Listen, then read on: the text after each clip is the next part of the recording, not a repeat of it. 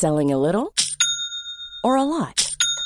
Shopify helps you do your thing however you cha-ching. Shopify is the global commerce platform that helps you sell at every stage of your business. From the launch your online shop stage to the first real-life store stage, all the way to the did we just hit a million orders stage. Shopify is there to help you grow. Shopify helps you turn browsers into buyers with the internet's best converting checkout. 36% better on average compared to other leading commerce platforms. Because businesses that grow, grow with Shopify. Get a $1 per month trial period at shopify.com/work. Shopify.com/work.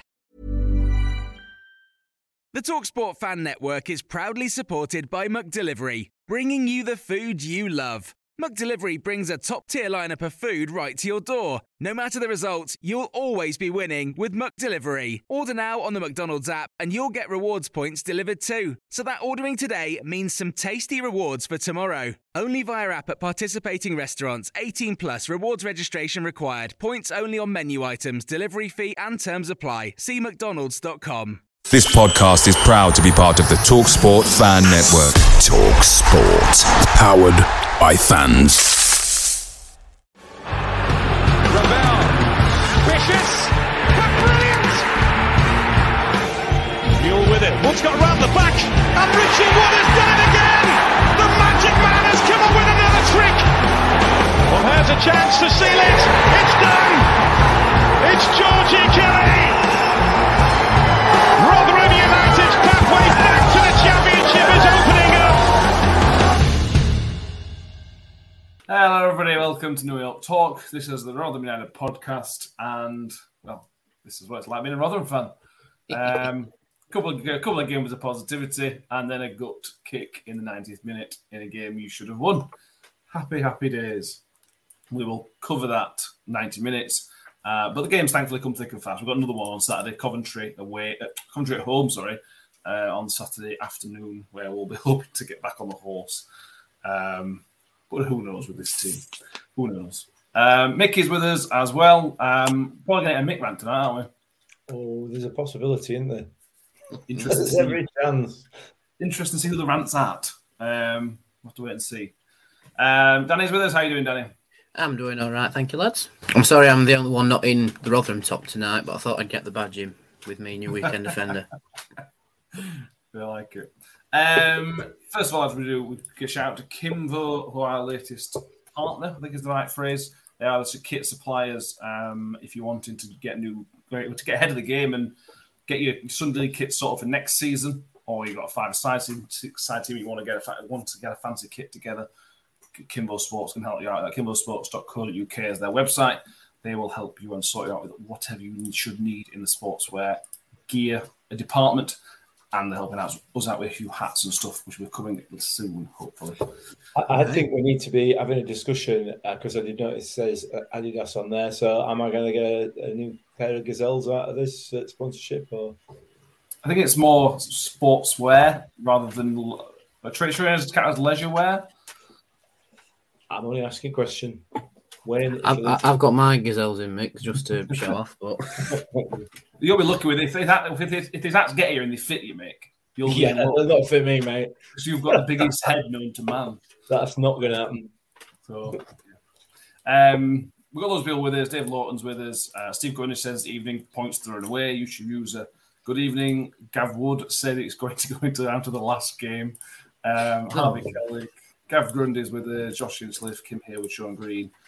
Powered UK says something on the same lines of points and toilets and flushed.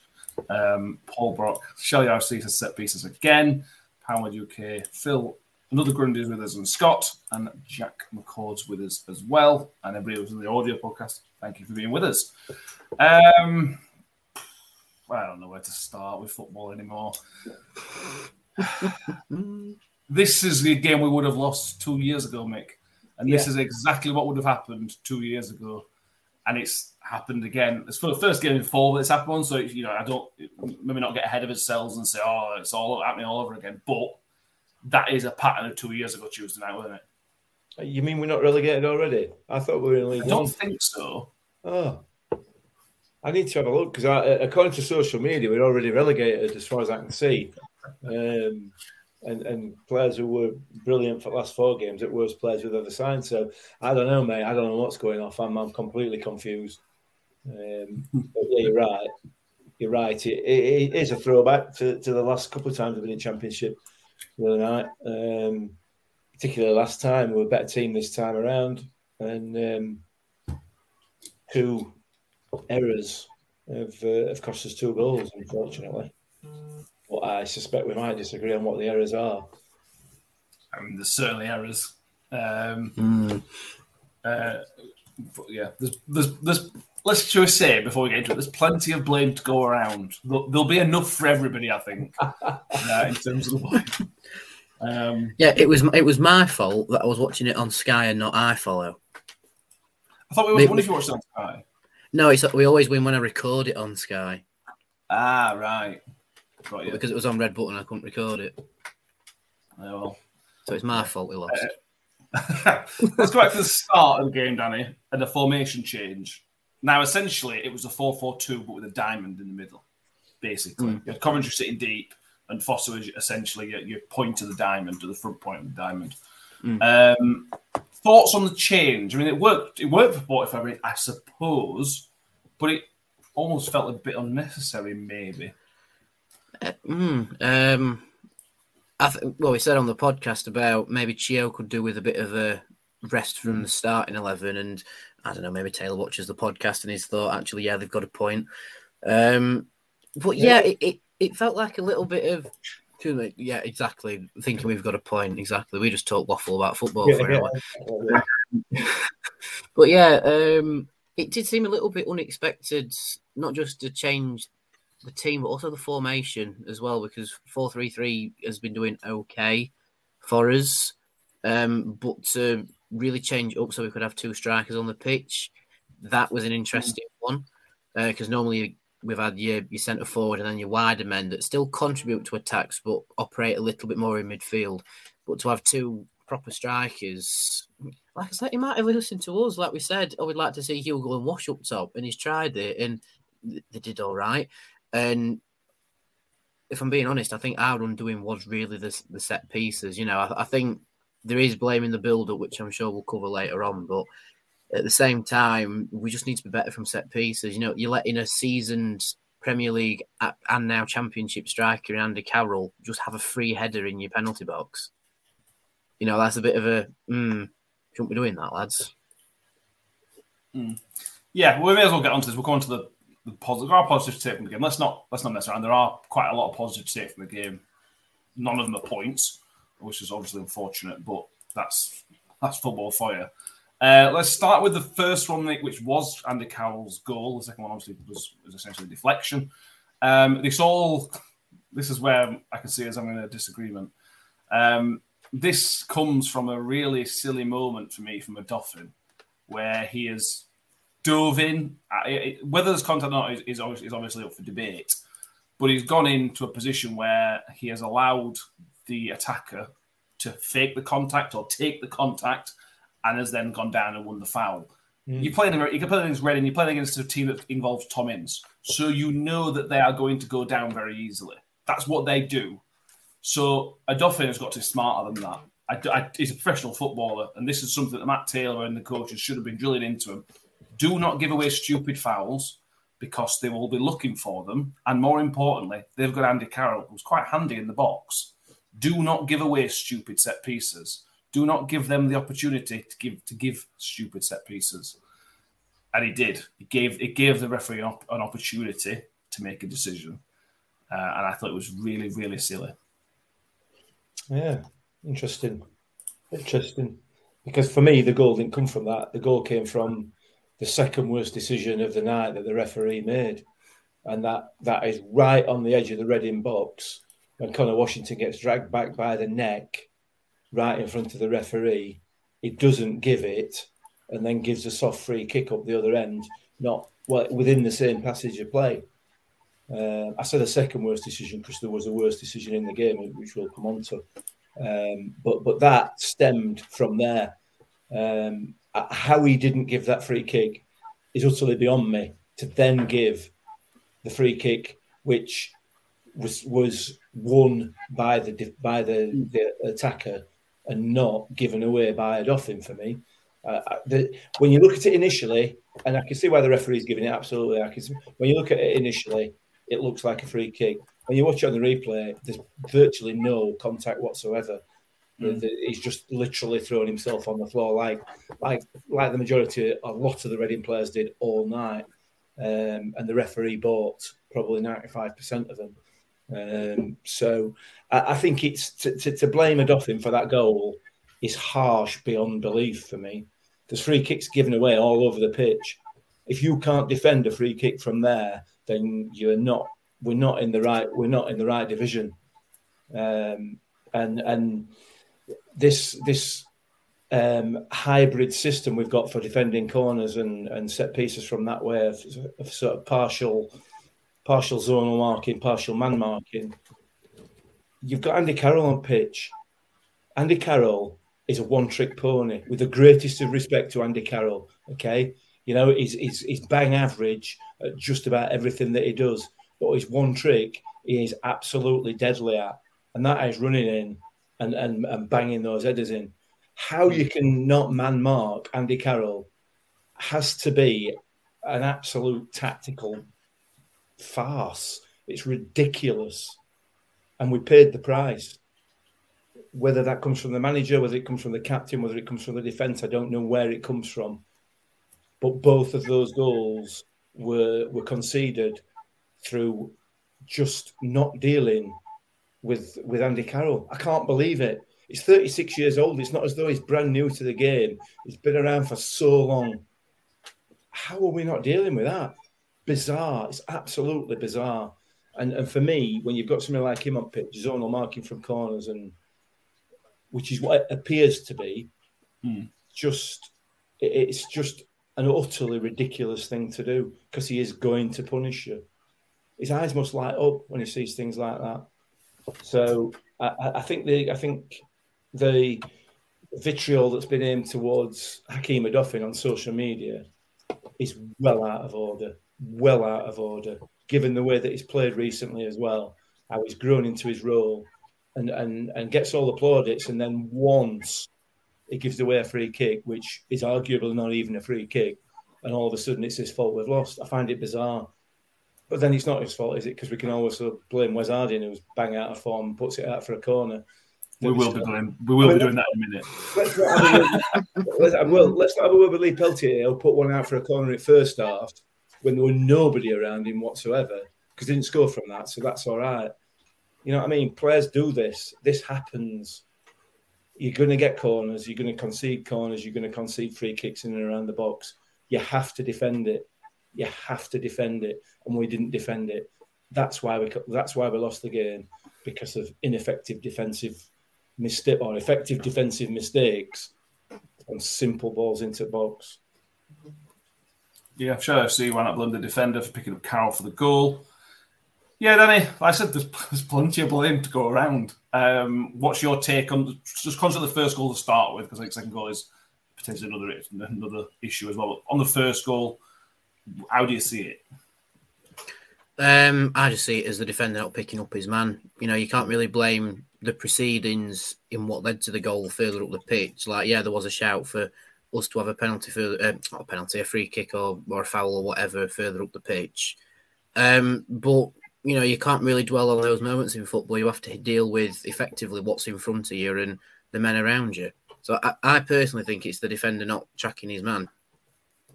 With respect to that, Danny, and I agree with you, we can't dwell on the fact that the referee's not giving us a foul when he should have done.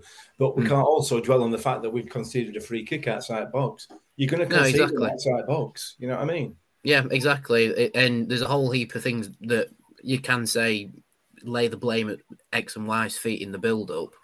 But, if you still give away a foul on the edge of the penalty box, you still have to deal with the result from it, and we didn't deal with the result from it. If we give away the foul on the edge of the box and deal with it, we'll be saying, it's such a mistake, but, nothing led to it. But because it's led to the goal, it's had that domino effect after that. But I still think one of the bigger dominoes is that he's not tracked his man, and effectively is, a very seasoned striker, like I've said before, but you just can't give that sort of attacker a free header. You know what I mean? Like he's quite possibly one of the best headers of the ball in the Championship. Yeah, and we've got one of our own sort of big lump centre forwards in Tom Eaves, so we must be practicing set pieces in training to deal with it. But it's just a mistake in the heat of the moment. It's costing us a goal. That's long and short of it, really. It's a mistake from another mistake from a mistake from an official. See what I mean about domino effect? Yeah, it could have all been stopped by several different people in several different areas. They've all got to take their part in the blame from a defensive point of view. And Duffin, much you could say, yeah, we're going to give free kicks away. He's got to take some responsibility, and I'm sure he has. I'm not digging out of Duffin. He's made a mistake, much like Wesley made a mistake. He's made a mistake. He should have done it, but you're right. There is then somebody else that's made a mistake after him, which has then compounded his mistake. His mistake looks worse because somebody else has then made a mistake. You cannot allow Andy Carroll to make those runs in the box, and that is a tactical issue. You double up on him. You double up on Andy Carroll. You stop him making the runs. Yeah, exactly. No, it's not difficult, but tactically we didn't deal with that. Whether that's come from manager or whether that's come from the players on the pitch not put into practice what they've been asked to do, but you cannot. I mean, it's just schoolboy stuff for me. Because he is going to do that to you if you give him the opportunity. So, yes. Second goal's similar sort of thing, Danny. Wes Harding came on as a late sub, and unfortunately for him, his only contribution really was to concede a corner, which again was very, very. It looked again. I'm not Wes Harding, so I'm going to say this. I would look at it. It looked really, really easy to avoid letting that go out for a corner. And it doesn't look great either because he's just come on as sub. He's not fatigued because he's not been on for 90 minutes. There's no fatigue kicked in there. And it just looks a bit lazy. In fact, it doesn't look a bit lazy. It looks a lot lazy. And obviously, we've not dealt with Andy Carroll again. And it's 2-1, 90 minutes. It's just little silly things that are so avoidable do us. Yeah, and I think that what makes it hurt more that we were 1-0 up and lost 2-1 from silly things that we know that we should be working on and can actually avoid quite easily by training with it. But yeah, like I say, Harding's just come on and he's just really not put his stamp on the game at all since coming on. He's come on, like I said, made something look very lazy. But again, because it's led to a goal, it's made it look worse. Yeah. If you get me. I mean, yeah, it's just Wes not putting his stamp on the game. He's done what he thought was right. Fair enough. What he thought was right may have come across as very, very lazy to us, and it did, to be fair. But again, it's led to a goal, made it look a lot worse, and it should be something we should be dealing with. And I imagine between Wednesday and Friday's training sessions, it will be hammered home about set pieces and Marky Amanda not being lazy and working on that. So hopefully we see those mistakes rectified against Coventry, because if we don't, Twitter will be an interesting place, won't it, lads? Oh, it will. Well, Coventry have got Victor Gyökeres, who is no Andy Carroll in terms of his stature, but he's going to be almost as good. He's such a deadly striker. So if you're going to let another team like that have opportunities, you're not going to win many games. Put it that way. Few comments on here. Sean Green agrees with me. Quite agree on the first one. Stupid foul. Mick, do you want to give us your view on the second one? Second goal, or just copy and paste in terms of the defensive from the first goal? Copy and paste, isn't it? A mistake from a Rotherham player.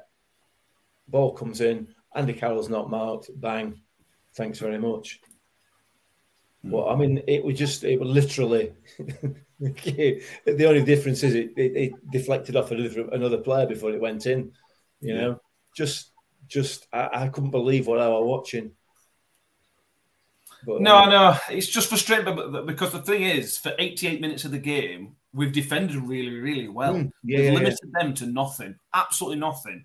If we don't make those two mistakes, we're sitting here saying that's a really, really good away defensive performance. Yeah. Because they had zero, did they? And we did every other set piece they had. We dealt with Danny. There were no real issues. Victor's had a quiet game other than one shot in the second half. But because you then switch off for 2 minutes, the Championship's a cutthroat league. If you switch off for 2 minutes, you've lost the game there and then. you've got to do better. I can't believe we haven't learned these lessons yet, to be honest with you. Well, no, but the Championship is effectively a trial by fire with these sorts of things. You know, if you don't learn from your mistakes, you are doomed to repeat them. That goes for football and life, if I'm being honest. But yeah, with us, it's like set pieces again. But we've shown this season that we can hold on to stuff. I mean, look at Stoke, where we went ahead in like the first minute or something, or Sheffield United, where we hung on and put in a really good defensive showing. We know we are capable of doing these things. The only exception, I think, so far is probably Luton, where we look really good, but conceded very late on. Burnley's make your own mind up about Burnley because it still makes me angry.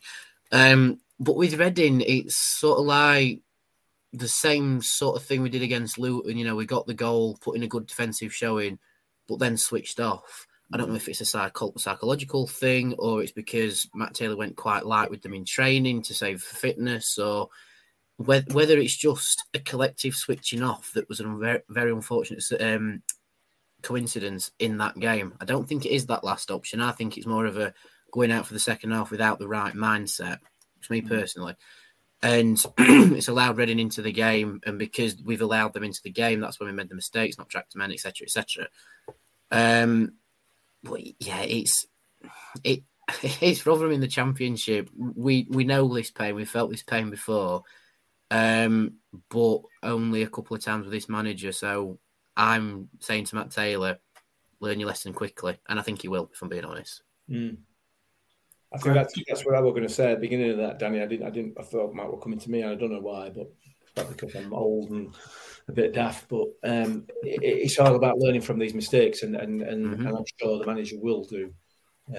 So you know, it's not about apportioning blame, and like you said, Matt, yeah, there might be loads of blame to go about. It's not about that. It's about who's going to learn what and how quickly they're going to learn it. Matt Taylor strikes me as a man who, well, he's done it, hasn't he? He's already learned one lesson by changing the way we play and bringing that intensity back, and that's obviously improved us. So I can only see him learning from the mistakes that were made the other night. He clearly went to win that game, didn't he? You know. Oh yeah. At the time we finished, I mean, I accept that we were 2-1 down at 93rd minute, but we got about 4 strikers on field. You know, we got Washington, Eves, and Georgie Kelly, who, by the way, won every single header he went for. Yeah, Georgie Kelly. So there you go. Yeah, well, subs is another issue. Subs and selection. Well, maybe I'll come on to that in a minute because that frustrated me. Some of those substitutions. But go through the comments. Phil says it's not the defending. It's the midfield areas we struggle. He says apart from Ollie and Odoffin, for all his industry, it's poor in possession. Hardly a clear-cut chance in the last 2 games. Jan Bieber says, I'm thinking that we lost because we were not quite good enough for the 90 minutes to win a game. We have to be better in every area. At present, we are too weak and very hit and miss form-wise. I mean, yeah, I suppose we are hit and miss form-wise, but that's... Find me 2 teams other than the top 3, because I count Middlesbrough, who isn't hit and miss in the Championship. We are more hit and miss because we're down the bottom of the league, and that's the nature of the beast in a relegation battle. But this is that's the Championship for you. What's killed us and put us in this position is that run after the World Cup. Oh yeah, that's what put us in this position. So we're always going to get games like the other night. That's always going to happen. Yeah. Let's move on to let's do some positives before we go back to some negatives. I want to talk about Tariq Fosu, Danny, because I think the first 45 minutes were easily his best 45 in a Rotherham shirt. I thought it was, at times, I thought we were toying with their defenders. I thought it was so good. It was allowed a free roll. Now, obviously, when we played 4-3-3, I think we all agree it probably impacted Chio because he got in his way a couple of times. Because he was allowed that free roll, he just roamed everywhere. And first half, he was probably my man of the match. I thought it was on another level to everybody else on pitch, Fosu. Yeah, Fosu, he's really took it by the horns, his loan here, hasn't he? I think he has put in a shift every time he's been on the pitch. There have been times where he could have made better decisions, you know, where he's held onto the ball a little bit too long and they've lost the opportunity, or, you know, that shot that lost me X amount of money against, who was his debut against? Whatever it was. Yeah, against Watford, that lost me some money. But Yeah, he is unplayable at times, but also at the same time, he holds the ball a little bit too long. He doesn't get the crossing. But then again, he's that sort of player. He's more of an on-the-ball player and creates the space by keeping the ball, if that makes sense. Like, he draws players in and then plays that pass where the space has become available. And I think Fosu is probably one of the better performing lone players that we've brought in so far. Just in front of Hjelde because he's played a little bit more, I think. But Fosu is doing really well. Really impressed with him so far. Yeah, it's interesting because, like I said, with the three up front, I think Fosu can play that well. But I feel like he needs the freedom to roam a little bit, and we saw it was very effective. But in the second half, it wasn't so effective. I wonder if Reading maybe clicked on a little bit and shut him down, or would just fatigue kicked in. It's difficult to know, obviously, but it was still very good. I think for me at the moment, he flatters to deceive, does Tariq Fosu. You know, he is very, very good on the ball. He likes these little runs and he does toy with the defenders. And this is not just him, but there is very little, if any, end product. That might well be because, you know, of what's happening around him. I don't know, but he's a bit like Jordan Hugill in that he runs about and he works hard and he grafts and he gets involved, but there's no real end product. And maybe that's why these players are with us, you know, because if they were end product, then with the ability that they've got, then they probably wouldn't want to be coming to Rotherham. They're worth a lot more money, wouldn't they? But yeah, he's dangerous, but we need something else out of it. We need to be starting to create some chances because we're not creating very many chances at all. No, we're not. So, yeah, I do like him and he is an exciting player, but I want more from him. He reminds me a bit, Mick, of Campbell Rice. Yes, I'm just about to say that. Yeah. And we watched Campbell Rice back in 2005, 2006. Incredible, except when it came into the important areas. Now, Cross was definitely a better player than that, don't get me wrong. There's definitely better, but there's a comparison to be had, definitely. There is, yeah. Let me see, how many crosses did we deliver on Tuesday? That's a good question. Moving to Hugill, Danny, I've got a few people here basically complaining. Hugill just throws himself about and then throws himself to the floor. I'm going to completely disagree, and I'm sorry, Astro, but I thought Hugill was back to what he was against Sheffield United. I thought he was industrious. I thought, amazingly, I thought the referee protected him a little bit, to be honest with you. I thought he got a reasonable amount of protection from the referee. We aren't supplying him, though. We aren't supplying crosses into the box for him to do anything with, but he is doing what he wants to, I think at the minute. Yeah, I disagree with Hugill throwing himself about as well. Like I say, I thought the ref did give him the benefit of the doubt, I'll say, at times. But there were a few instances where Hugill did get manhandled and the ref didn't give it. Yeah. Which we sort of learn to expect with centre forwards, don't we? Especially of Hugill's nature. I mean, we saw it with Smith last season, a bit with Eves this season as well. But yeah, Hugill does like to bully the front line. And I think he put in a very strong showing against Blackpool, and he did against Reading too. Yeah. But he just got a bit more help. I think that's why we've noticed it more against Reading, just because he got more help from the referee with it. Help being a very loose term, by the way. But that's the sort of player Hugill is. He does get up in the defenders' faces and, you know, draws them in and maybe hangs on a little bit too long sometimes and gets in their heads. I mean, look at how he got in Amen Mahodzic's, I think that's how you say his name. How he got in his head again. Yeah, not bad. I went to watch the Blades yesterday, so I had to put up to see his shirt. Yeah, he got in his head straight away and just carried on winding him up, and that's his game.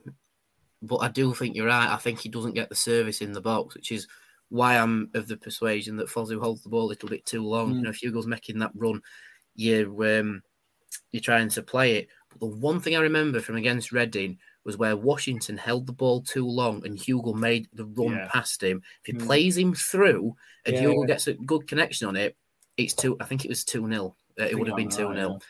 And I legit screamed at the telly, why did you not check your man? You know what I mean? How have you not seen him or heard him calling for it? I think Washington looked at it and went, I can score here. Kept the ball too long, and then the chance has gone, and Reading defended it.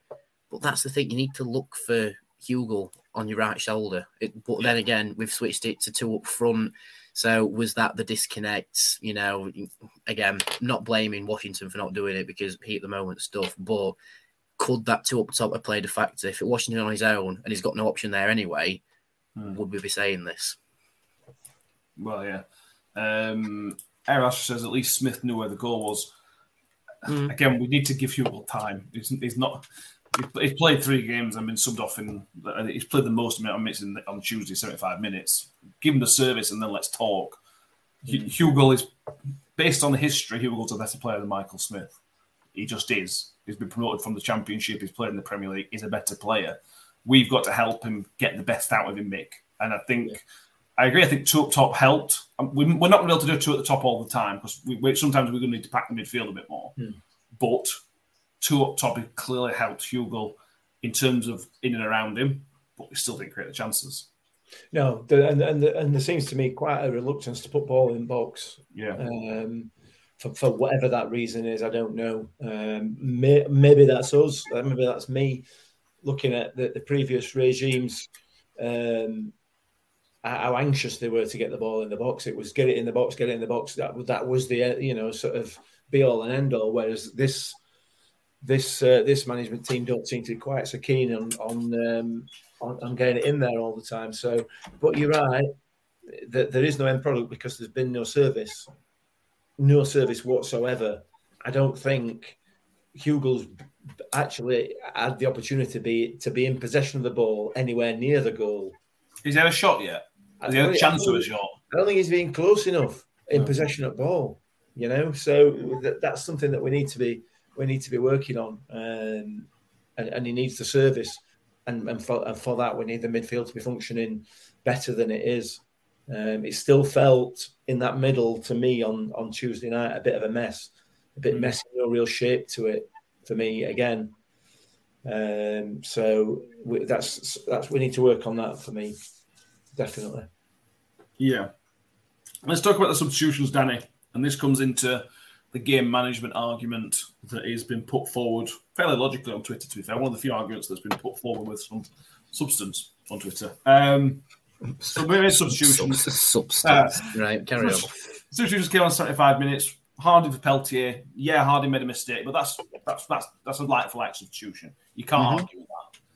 My argument comes with Hugill coming off, and I don't have a problem with Hugill coming off, but you've got Georgie Kelly and Tom Eaves on bench, but you stick Chio up front. You stick Chio up top, which means you've got Connor Washington and Chio as essentially 2 strikers. So you've gone from having a big, massive physical presence in your Jordan Hugill to having 0 physical presence in your strikers. And it showed, those last 15 minutes, it won't stick until Georgie and Eaves come on. There were nothing up front, and I cannot for the life of me work out a substitution. Add into that Chio will be on useless when it came on. Yeah, maybe wanted to switch up top and go for pace rather than power. Try a different method, but it just didn't work, did it? But I mean, we've more or less seen Hugill for Eaves subs more or less all the time, haven't we? In the lead up to this game. So for that sub, I think it was probably a switch of tactic up top, which didn't work, and then we brought Eaves on after. But yeah, it did seem weird because we have seen Chio operate up there, but not quite to the same level as even Hugill in his short time here has performed probably a lot better. Just because it's their natural position. Chio is definitely more suited to that wide right role by comparison to how he played on Tuesday. So yeah, that were a strange one for me as well. I can see both sides of it. Like you can see Chio not being that centre forward, should be put wider. But then if we're wanting to change the tactics and go for pace, not power, I can see why that sub made, but it didn't work. Hindsight's beautiful. Isn't it? It's beautiful hindsight. At the time, it might have seemed like the right thing to do, but with hindsight, it was a very bad sub. Yeah, I mean, you've also got a basis. I personally as well, Mick. Eaves was exceptional when he came on Saturday. He was potentially he only played half an hour against Blackpool. We were in conversation for man of the match. They were that good.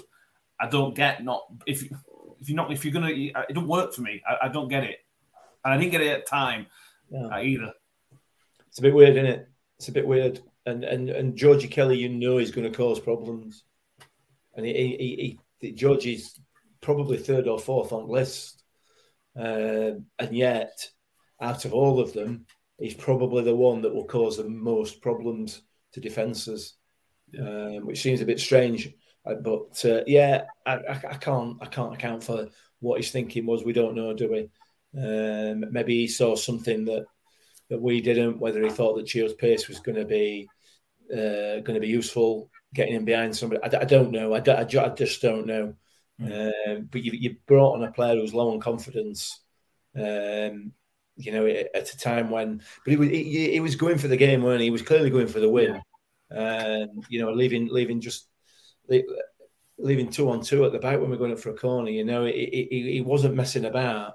So it got it wrong. I think Matt Taylor got it wrong on a couple of occasions with the defensive performance at the set pieces, and the substitutions weren't great. But it's a learning curve, isn't it? It's a learning curve. Yeah, it is.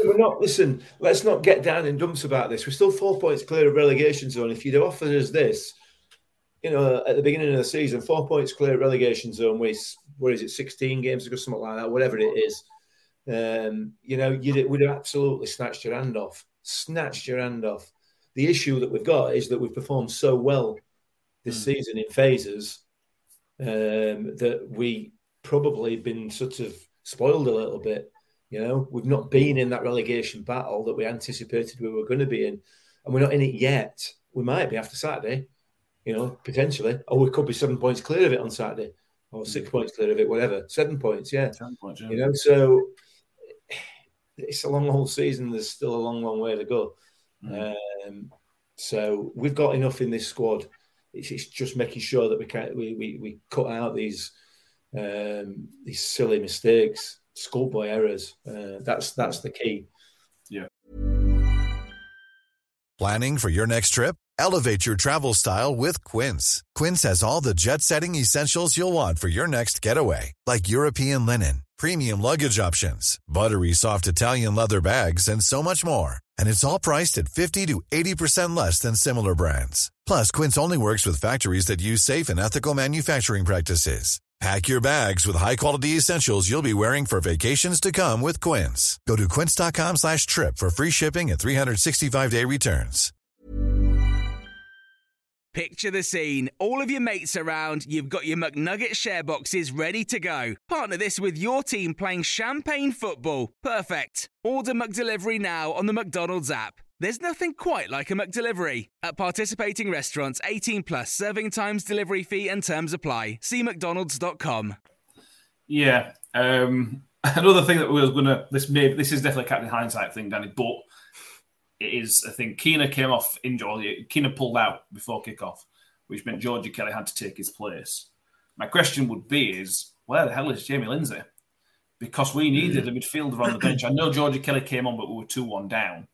What we actually needed was on about an hour, 75 minutes, was to probably take a Doffin. I think a Doffin started flagging, to be honest. Take a Doffin on and put a midfielder on. Well, where the hell was Jamie Lindsay? Because he'd have been perfect to put on for the last 25 minutes, and he's not even he's clearly not even a backup for the bench. And it's Jamie Lindsay, for God's sake. He's good enough. Yeah, that's an interesting one. Like when I saw Keena's pulled up and Kelly's coming, it's like, oh yeah, Georgie's in. But then when you think about it, it's like, actually, we've got no midfielders as backups. Yeah. And we've got one effectively of more or less champ quality in Jamie Lindsay. And it's like you say, where is he? Is he injured? Or is he had a big fallout with Matt Taylor? I don't think that's the case, but it's like, where is he? Surely if the midfielder goes down in your lineup, like, no disrespect to Georgie or anything, because I'm sure we all want to see him play more minutes, but if your midfielder goes down, surely you should bring a midfielder into it to at least keep your options the same on the bench. I don't have me away for a licensing coaching, so I don't know, but in my head, it makes more sense to have a midfielder replace a midfielder rather than a striker replace a midfielder. And Jamie Lindsay's more than good enough to slot into that. And like you said, it did look like a Doffin started flagging at times, and we needed that midfield strengthening, and Lindsay would have been the perfect option. Even Keena would have been the perfect option had he not pulled up, which again, with hindsight, should have been midfield for midfields because he keeps those options the same. I think another point with that midfield as well, you've got to think about is that, I mean, there was a positive that came out of it, and that's the kit man don't have to wash Conor Coventry's kit, does he? You know, because Conor Coventry. Yeah, so I thought you were really good first half. All right, sorry. I mean, we were all good first half. It was just second half. It just went downhill. It was, yeah. I thought Coventry the first half, the first time he's put himself about properly. Yeah. But yeah, all right. I remember you saying this about Mark Robins, and you were always happy because he never got his kit dirty, but he still scored 30 goals in the season. You still weren't happy. Anyway, hang on a minute. Just on about that first half. You know, we've talked many times on this podcast about the rule changes and everything else within the game, and I spotted a rule on in that first half that I didn't know existed, and I'm glad it's come in now. Where's he going with this? Something really silly. Get ready for it. It's not, is it? I mean, I think it's a really good idea, and I'm glad that they brought it in. You know, where you can trip your own player up and then get a free kick. I love that. I think that's fantastic. Mick, have you not watched the Oxford vlog from last season? Because that's when they brought the rule into it. Is that what it is? Yeah. What they've done now is they've made the referee and the linesman both give it at the same time. So I mean, it's fantastic. I love it. Yeah. So the rule must have been updated where the linesman can give it as well. Because for Oxford, it was the referee.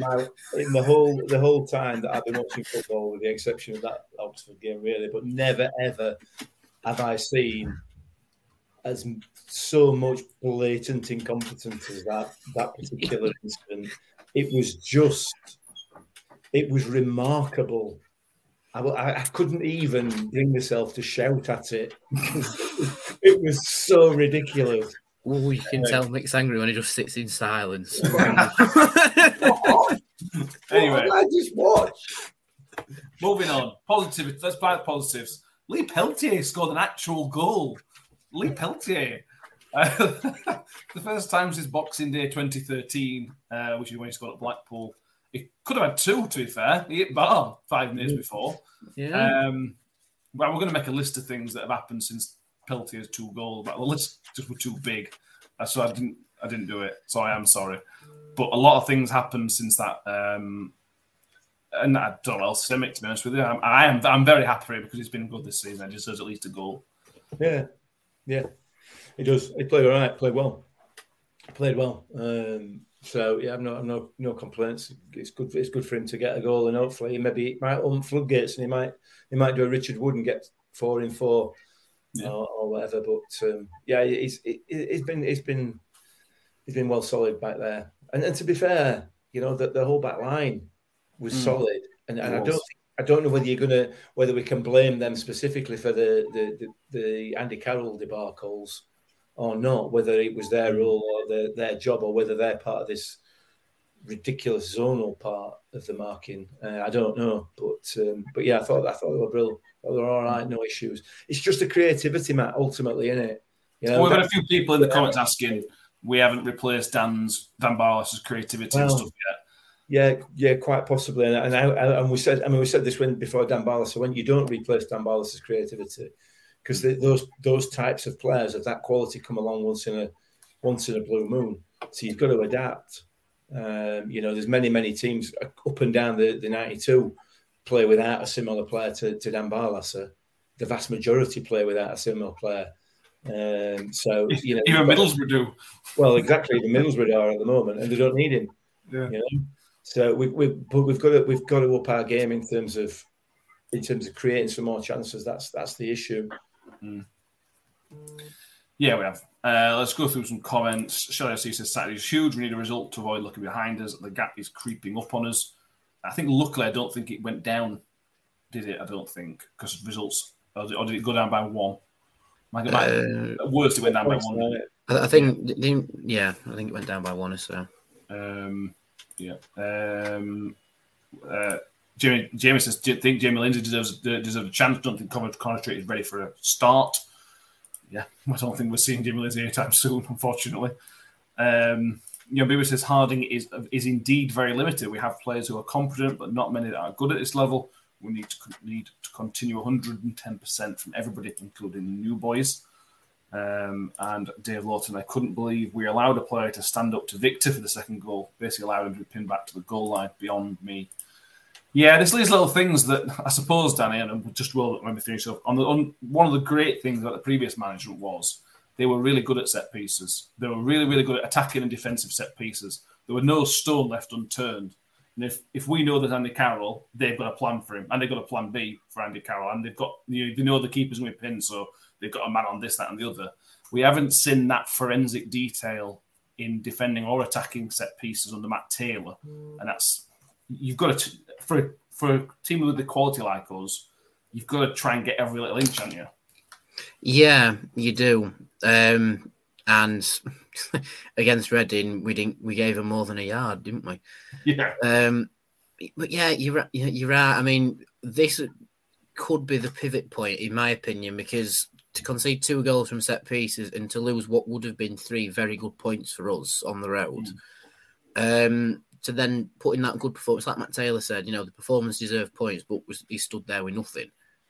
But to concede from those set pieces, it, like I say, a pivot point to look at it and go, right, we need to work on our set pieces, both effectively fore and aft, if you like, or we try and crack on playing how we want to play, but still have that vulnerability about us. That's the option we now have to weigh up. Do we focus on set pieces a bit more than we have been doing, or just carry on as we are and hope that everything clicks and we play to our best? Because we know it's possible. I mean, it's only happened twice that we've lost from scoring first, which is Burnley and now Reading. It's not bad, but at the same time, on the flip side, we haven't pulled any points back when conceding first. Yeah. So it is a very interesting juggling act that Taylor's doing there. But if it were me, probably have a little bit more of a look at set pieces. I saw a comment earlier saying Coventry aren't really a set piece side, so that to me that even says you need to be more careful because they're the ones that will catch you out. If you don't expect the set pieces to them and you switch off, like we did against Reading, then they'll surprise you. So again, interesting juggling act. Jan Bieber with the positivity says Harding's too slow, Coventry's not aggressive, Chio can't pass, Hugo falls down, Eves plays like Bambi, Bramall is rash, Taylor is handsome. I think we'll go far. A team full of character. Very good. Bramall was very good, mate. Let's finish on a positive. I thought Bramall was excellent again. 2 games in a row, left back position. Yeah, he's fighting for his position. To be fair, he's fighting against Yelder, isn't he? Yeah, he is absolutely. And Yelder's not coming back yet. No, there's no way. There's no way you are going to drop Colin Bramall. I love it because you can almost, well, now we've watched him a few times, you can pinpoint that moment where he thinks, right, I'm off. and then just to watch the defender try and keep up with him, whoever side it is, whichever way we're playing, just to watch him try and keep up with him it's hilarious, because he is just the quickest bloke I think I've ever seen in real life. When that thing at second half where Victor just laid the ball down to him and he just went. And it was like a cheat code. Edge of 18-yard box. It was like on FIFA when you've got like a player with like 90 pace and you just give him the ball and just do one. It's just something else. It's just from a game. Just great. Shelley says we need Bramall's pace on Saturday against Brook Norton Cuffy. Bramall's got started. If Bramall could play another 90 minutes, I'd love Yelder. But I can't drop Bramall at the minute. We know, I mean, if Brook Norton Cuffy plays, happy days, because we know that going forward, he's all right. He's all right. He's not what we expected from all the hype that Arsenal gave us. But defensively, he's nowhere. Colin Bramall will have him on toast. It would, to be fair, yeah. Going forward, as for us going forward. And I think defensively, he's probably a good enough match for Norton Cuffy coming as he comes forward. So, for me, that would be one of the first names on the sheet. Yeah. Josh Reese is 100% right. It was a stupid free kick from Bramall at the end. Yeah, it was. Yeah, it was. But I mean, it was. If it goes in, it's wonderful, isn't it? And it's one of those. The way he strikes the ball, it's either going to dip and be a nasty piece of work for keeper, or it's going to hit Rose Ed. And unfortunately, it was Rose Ed, weren't it? So it wasn't a great angle for a cross either. Too central, weren't it? Yeah. So you have to remember though, Bramall had that absolutely wonderous free kick against Blackpool a few days prior, and he'd only just scraped the post. So his confidence is going to be high. Well, and it's one of them situations where you punt it and it's in, and you get a point, or you punt it and make your son look a fool. And unfortunately, it was the latter one. I know I've seen a lot of people kick off about, I shouldn't be trying that. I should be trying more of a set piece or playing somebody in. But again, hindsight, if you think about his confidence level, I'd have gone for it. Yeah, because it was so central, I can forgive it. I still got annoyed at the time. Whatever on the still went across room, but I can accept it in hindsight that because it was so central. They're so difficult. How many times we've seen set pieces like that trying to go into the box and you just can't. Yeah, he's going to bag one this season, and it's going to be an absolute screamer. Well, it's good against Coventry, their place. So yeah, well, yeah, no, I mean a free kick. Yeah. Because what he can do with that dead ball is something that very, very few people can do. It kind of moves it 2 or 3 ways when he strikes it. It's bizarre.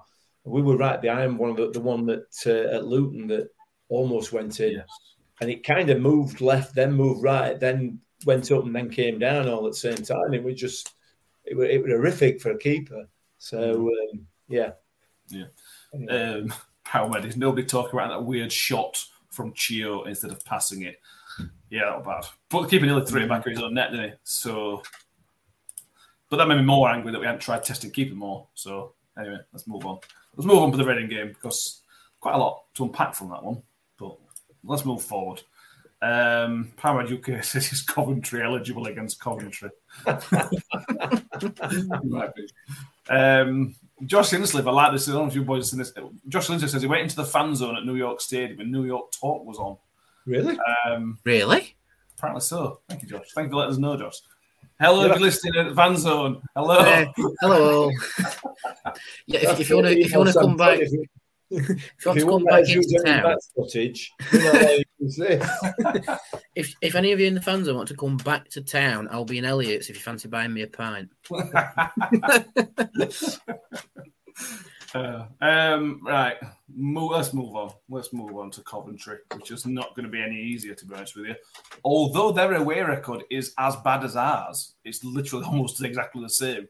They've got the same amount of points away from home as we have, and we've only got 13. So that's something in our favour. Our general record against Coventry is pretty bad, though. I think it's 1 win our last. Everybody. A lot. Well, that's true. Yeah, that's very true. I've got the stats somewhere. On 1 win in our last 5 against Coventry. That was the 4-0 when Coventry decided to gift us 4 goals in League One. Oh, yeah. That was so funny, that game. I still can't get my head around how. Because they went on to be champions that season. It just didn't make any sense because they were that bad after. But anyway. Mind you, us beating Blackburn and Reading 4-0 doesn't make sense by comparison, does it? That's true. That is true. Stupid thing, yeah. Shelley says, is there any news on Keena? I haven't seen any. I think they're sort of monitoring him. I don't know if you two have got anything. Any more on that? No, not heard of.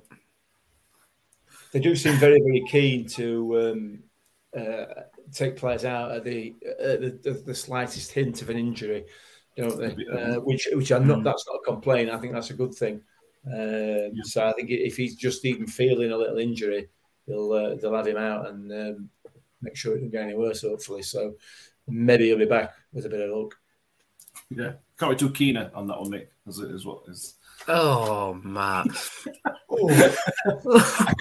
I couldn't keep it in. I thought of it and it had to come out. That'd be as bad as me saying Keena might be the one to unlock a goal for us.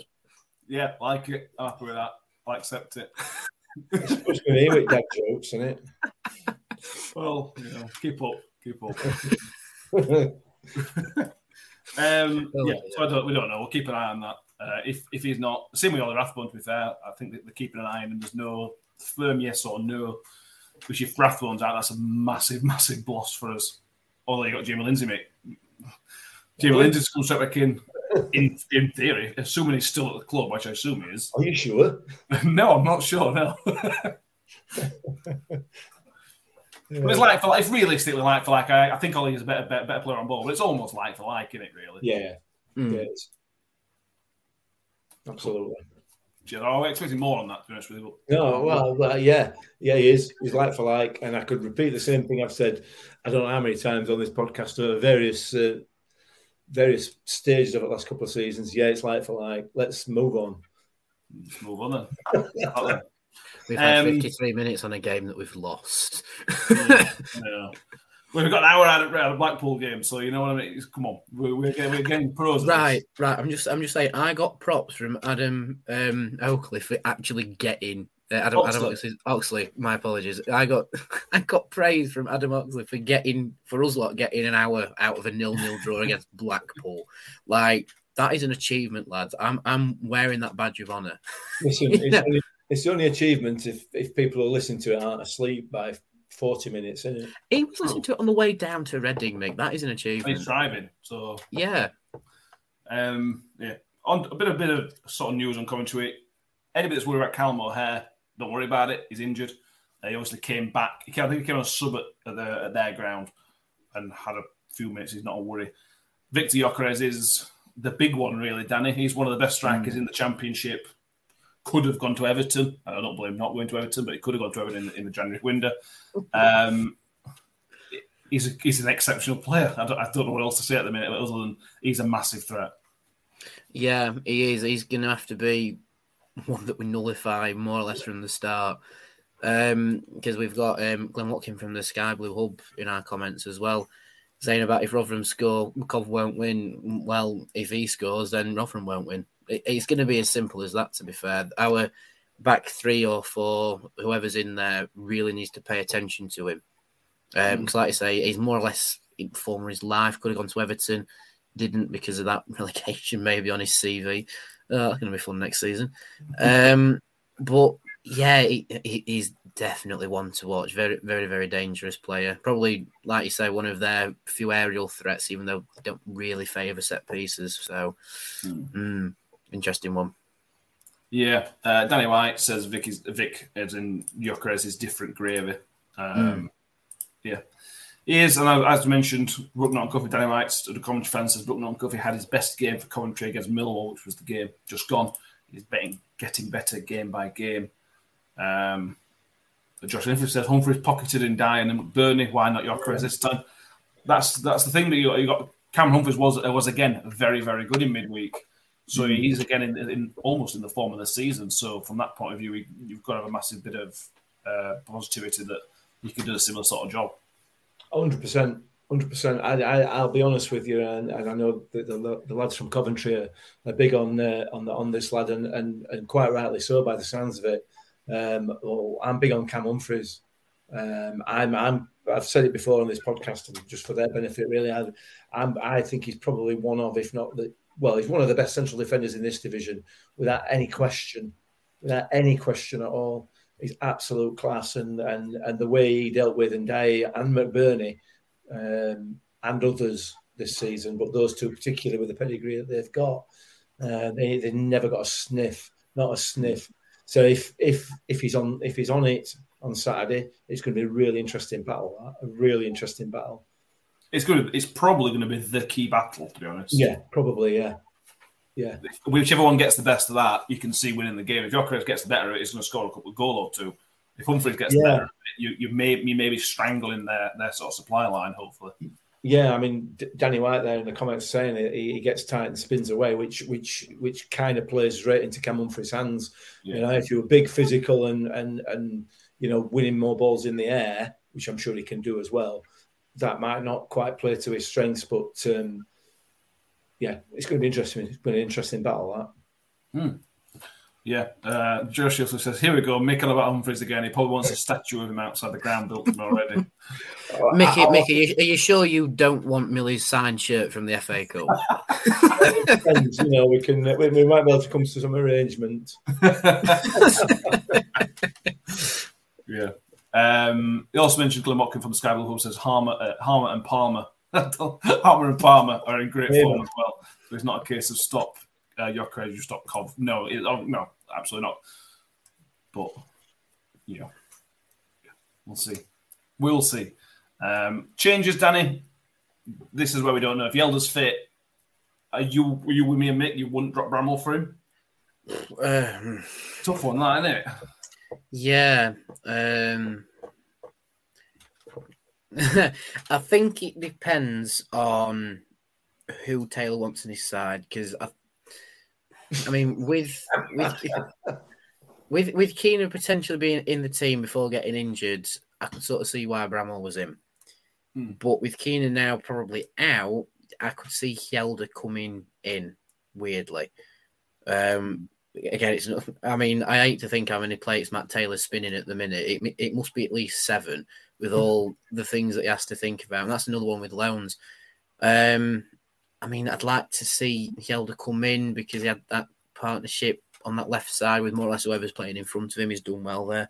But then would you drop Bramall based on one free kick that were a big skill with? Probably not. So I would, if it were me, again, no UEFA license. I've only just gone through BTEC college with coaching.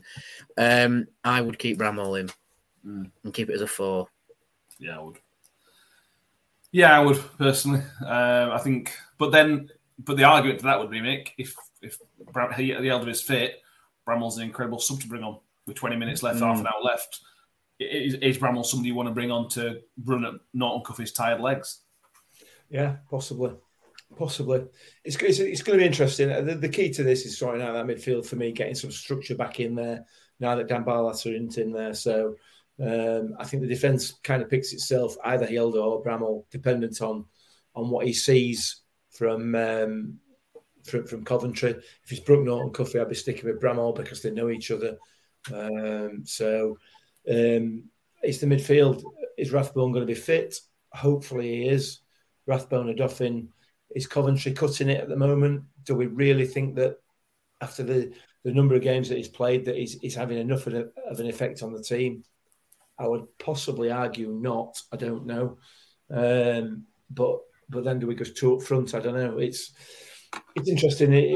I wouldn't like to guess which way he's going to go with it, to be honest. And I don't know what my final 11 is going to be, but it doesn't resemble much like the back 5 might resemble what plays on Saturday, but the rest of it forward of that, I'm not really sure. You said that, Danny. Is Hall coming back in? I thought Bailey Wright was decent. I don't think there's anything to shout and scream about, but I thought he was solid enough. But Grant Hall was excellent against Blackpool, the one mistake at the end. So that's a tough conversation to have. Yeah, again, is that plate number 8 now for Matt Taylor? Yeah, again, like Bailey Wright didn't really uproot any trees, but that's quite hard to do as a defender. If you're just solid and keep them at bay, you say you've done okay.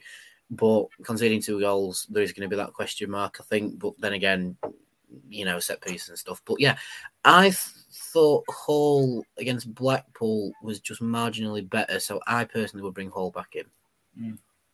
Yeah, I would as well. I'd definitely bring Hall back in. Formation, Mick, 4-3-3, 4-4-2 diamond, which is what it was. What do you think? 4-3-3 for me. I feel it allows us to press much better than the diamond did the other night because the press wasn't really there for very much of the game. So for me, I'd go back to that 4-3-3. I think we're far more effective. In with Chio back in? Possibly. I want to see Kioso back. Yeah, I don't think he play that far forward, can he? Well, I don't know. We'll have to wait and see. He can put a ball in box. He's got pace. He can tackle. We'll see. I don't know. I'm really kind of struggling a little bit to work out what his preferred option is, particularly after the other night. Because I'm not. Whilst we should have won the game, whilst we were the better team for probably the bulk of that game, we didn't really create anything. So I'm not convinced that's the way to go moving forward. But that's just me. I might think something completely different at 5:00 on Saturday. Probably. Chio is the big one, Danny, because on his day, Chio's best player we've got on his day, and this season he has shown he's the best player we've got. But recently he's been bang average, and like I said, he might as well not come on pitch on Tuesday. So what do you say? Right, you're still rubbish. I'm still not playing you, or do you just say you've got an X factor, try and play through your bad form? I think with the team against Coventry, where obviously they're going to try and get an early goal, and we should be looking to get an early goal too. I would keep Chio on the bench so he can inject a bit of pace later on. If me personally, if you were playing the three, I'd go Fosu, Hugill, and Ferguson, because Ferguson's done well on that right hand side when he's played there. Even though we have got Kioso, like you say, I wonder if it's a little bit too advanced for him, and he's sort of suited more, not quite a wing back. He's like a weird in between of a wing back and your winger in a three. He's more of that right midfielder sort of role. That'd suit him bang on. But yeah, if we're playing with proper attacking wide players, I'd say Ferguson on right hand side. Even though he's left footed, he did a job and he did it very well last time he played there. He should have been dropped, realistically. Yeah. Again, with this as hindsight, he shouldn't have been dropped because Aguero were playing, and Chio didn't play very well, so he shouldn't have been dropped for Chio, realistically. But that's where we are. Any arguments about Hugill starting? Well, you could make an argument for Georgie or Tommy to start as well. I don't think it's a given. Okay. Bearing in mind that he's been ill as well. He took a few knocks the other night. And I would argue that Tom Eaves was more effective when he came on than Hugill was, but he was ill in that game at Blackpool. So, and I would also argue that Georgie Kelly is going to get you a goal. So, anyone from three, but I think he'll plump with Hugill. I think he will. But we'll see. I'd love to see Georgie up there. But for a reasonable amount of time, maybe last 20 minutes or whatever. But who knows? Yeah. Danny Wright at the commentary says we need to watch Casey Palmer behind the lines. We are in possession based, but have the opportunity to go along directly to Vic if he needs to be. That's right. Let's finish on this. Jan Bieber says, comments on the return of Warnock. Damn. There's two camps on the socials, as there always is on social media.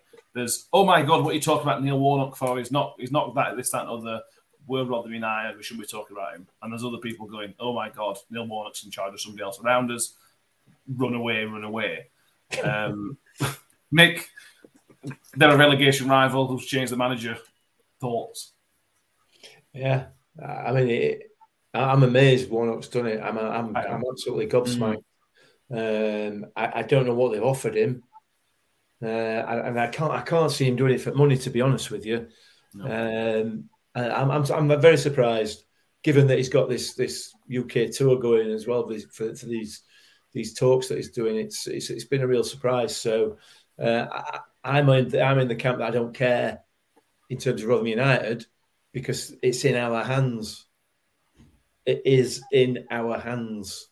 So, we maybe I might care come last two games of the season if we're still in that mix. But at the moment, it's great. It's great to see him back in game.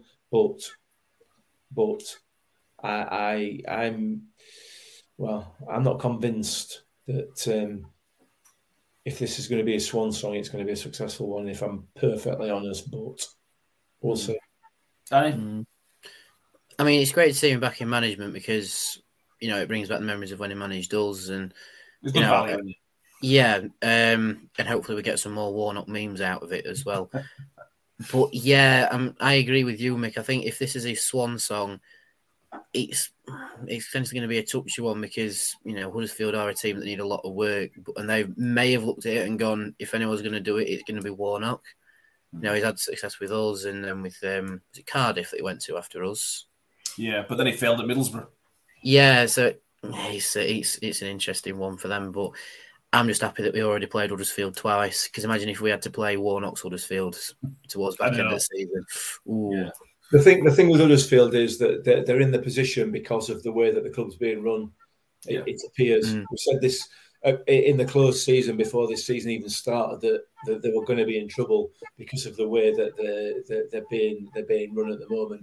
So from that perspective, and I take out of what I'm going to say here, take the fans out of it, because the fans don't deserve this. But Huddersfield, as a club, deserve to go down because of the way that they've operated. So I hope they do go down. I'm sorry, Neil, and I'm sorry, Huddersfield fans, because I don't want that to happen to you. But as a club, I'd like to see them going down. And I think they will. Frankly, I think they've done too much to that team and to stay up. He also delayed taking the job as well, which is bizarre. He could have taken it on Tuesday or Wednesday whenever they played, but he's not. He's not taking the job till Saturday, which is strange. That's very, very strange. He's probably got some concerts or whatever you want to call them. These. But is that what you want from your manager? That's my point. It's weird. For me, if I was a fan, I wouldn't like that. Yeah, but it may be another one of these where the club or the management of the club, the chairman or whatever, the board are just trying to do a bit of signalling as though we're doing this better. We've got best man in to do a job, kind of thing. When it's already a lost cause, but I can't see Colin taking on a lost cause. Can you? No, possibly not. Unless he's bored. Yeah, it might be bored. Danny White says Warnock is a dinosaur, won't keep Huddersfield up. They've got Waghorn leading the line, who's dreadful. Warnock had a job on keeping us up back in the day, and he's still somehow great players. We had Matt Derbyshire, we had Fred Clinton, we had Grant Ward who were coming up, we had Richard Wood, Kirk Broadfoot. These are all championship players. Not sure Huddersfield have got the same type of calibre. Don't know. I hope I'm right. Really hope I'm right, because if they go down, there's a good chance we won't, because they're taking one spots, aren't they? Anyway, predictions for Saturday. Mick? I'm going to go positive. I think we're going to concede first, and I think we're going to win 2-1. I think we're going to blow all these naysayers out of the water. You also think we're going to do something we've not done in the Championship forever? Yes. I can't remember the last time we came up behind to winning the Championship. There you go. Mate, can I ask you a very serious question? Yes, of course. What have you been drinking tonight? How many you have? Well, it's funny you should say that. I've not been drinking at all. Certainly not been drinking what Jan Bieber's been drinking. Bibby has been drinking. So I don't know where he's gone with that. Dinosaur's still top children's toy of all time. Mousetrap second. Come on, mate. I've never actually played Mousetrap. That's an interesting. I've never actually played it. Yeah. Anyway, Mick's drunk and said 2-1. Danny? well, hopefully we can Mousetrap Coventry into a 1-0 win. Like it. I got 1-0 as well. I don't think it'll be high score in particular. But we shall see. Harvey Kellogg says 1-1. YouTube user says no idea for a score, but a win is a must. Jan Bieber says draw. Kim Hayward 1-1. 1-0, sorry. Palmer UK that says the same. Sean Green says 2-0. Josh Hinsford goes goal scorer. He says Hugel and Chio to get 1 each. He said Jokeres and Cuffy to get 1 each for them as well. So he's into 2-2. Danny White, Coventry fan, thinks Rotherham will stay at 100%. Phil Oxley, 2-1 to the Millers. No, 1-2, sorry. 1-2 to Coventry, that is. Air Astro 3-1. Glenn Watkin from the Sky Blue Hub says 1-0. He thinks McNally will score. Danny White says 1-1. And Jack Cord says 2-0 to the Millers. Peltier to get 1. And they're going to get 2-2. Oh, that'd be the thing, wouldn't it? Hasn't scored since 2013 and then gets 2-2. It's a bit like Ferguson. Football. That's how football works, isn't it? Yeah. Speaking of football symmetry, right? You know how Warnock is now the manager of Huddersfield?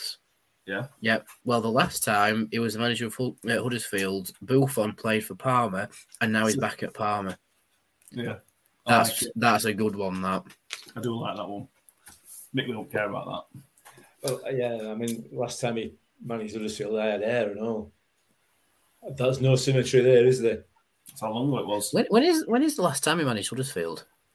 93. Jesus Christ.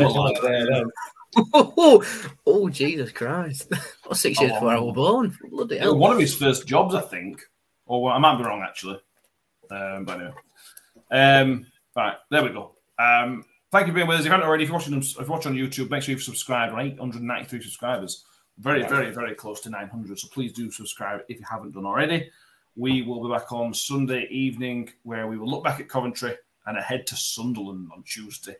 That's going to be another tough Head to Sunderland? You mean house Sunderland? We're going to host Sunderland, yeah. Home to Sunderland, yeah. Wouldn't it be? Yeah, it's a night game again, playing Sunderland at night again, which is what we do, obviously. That's a thing nowadays. Please subscribe on YouTube if you haven't already. Please subscribe on iTunes, Spotify, wherever you get your audio podcasts, and give us a 5-star rating if you haven't done already. We've got plenty of those. Thank you for being with us, and keep out for the instant reaction. That'll be out Saturday evening. I'm sure Mick will have a ref rant or something. Yes, he will. I can guarantee you 100% now, right, that there will be a ref rant on Saturday and there will be a ref rant on Sunday. 100%. Yeah. Because who's the referee? I have. Who's the referee, ladies and gentlemen? Drum roll, please. It's little Keith Stroud. Yay. Keith. It was the fourth official on Tuesday, by the way, as well. If you're interested in I don't know why you get two of our games in a row. Yeah. Is Bournemouth not playing? Is he? He's not a Premier League referee. Come on. Of course, you'll have to wait while they come down to give him the next victory, won't it? Anyway, getting away from Keith Stroud because the referees have got their own problems at the minute with VAR. Never mind. He hasn't even run out of pitch yet, and he's still getting it in neck. Hello, Keith, if you watch him. Don't watch this, Keith. I don't watch review. Just don't do it. It's not worth it for you. Anyway, we're back Sunday evening, Monday morning if you're audio listening. Please do subscribe and all that nonsense I've already gone through. Mick, Danny, it's been a pleasure. Thank you for being with us, and I'll see you all next time. Ravel, vicious, brilliant. Mule with it. Wood's got round the back, and Richie Wood has done it again. The magic man has come up with another trick. Well, here's a chance to seal it. It's done. It's Georgie Kelly. Rotherham United's pathway back to the championship is opening up. Away days are great, but there's nothing quite like playing at home. The same goes for McDonald's. Maximise your home ground advantage with McDelivery. Order now on the McDonald's app. At participating restaurants, 18 plus serving times, delivery fee and terms apply. See mcdonalds.com. Even when we're on a budget, we still deserve nice things. Quince is a place to scoop up stunning high-end goods for 50 to 80% less than similar brands. They have buttery soft cashmere sweaters starting at $50, luxurious Italian leather bags, and so much more. Plus, Quince only works with factories that use safe, ethical, and responsible manufacturing. Get the high-end goods you'll love without the high price tag with Quince. Go to quince.com/style for free shipping and 365-day returns.